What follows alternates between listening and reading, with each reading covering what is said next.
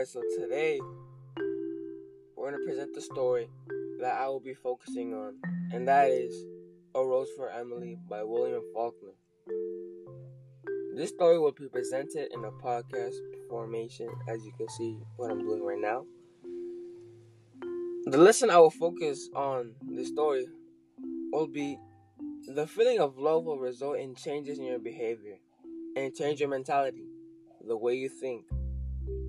Some evidence I have found within the story that makes this lesson true is the body had apparently lain in the attitude of an embrace, but now the long sleep of the outlast love that conquers even the grimace of love had cuckolded him. Line 59.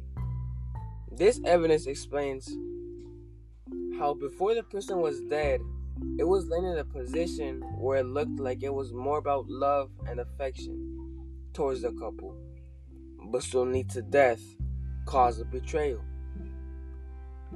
Another evidence I found within this story that supports my lesson was what was left of him, rotted beneath what was left of the nightshirts, had become inextricable from the bed in which he lay, and upon him, and upon the pillow beside him, lay that even coating all the patience and bidding dust.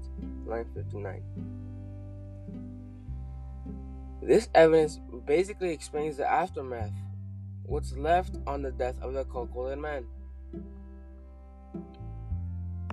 When the end of the story, when the citizens found the room where Emily killed Homer Barron, that resulted in a lesson to be learned that, in fact, love will make you do crazy things without thinking it through. The lesson in this story also relates to the real world with real world problems. In A Rose for Emily, love for her and Homer made her act certain ways and did certain actions that could possibly happen in real life.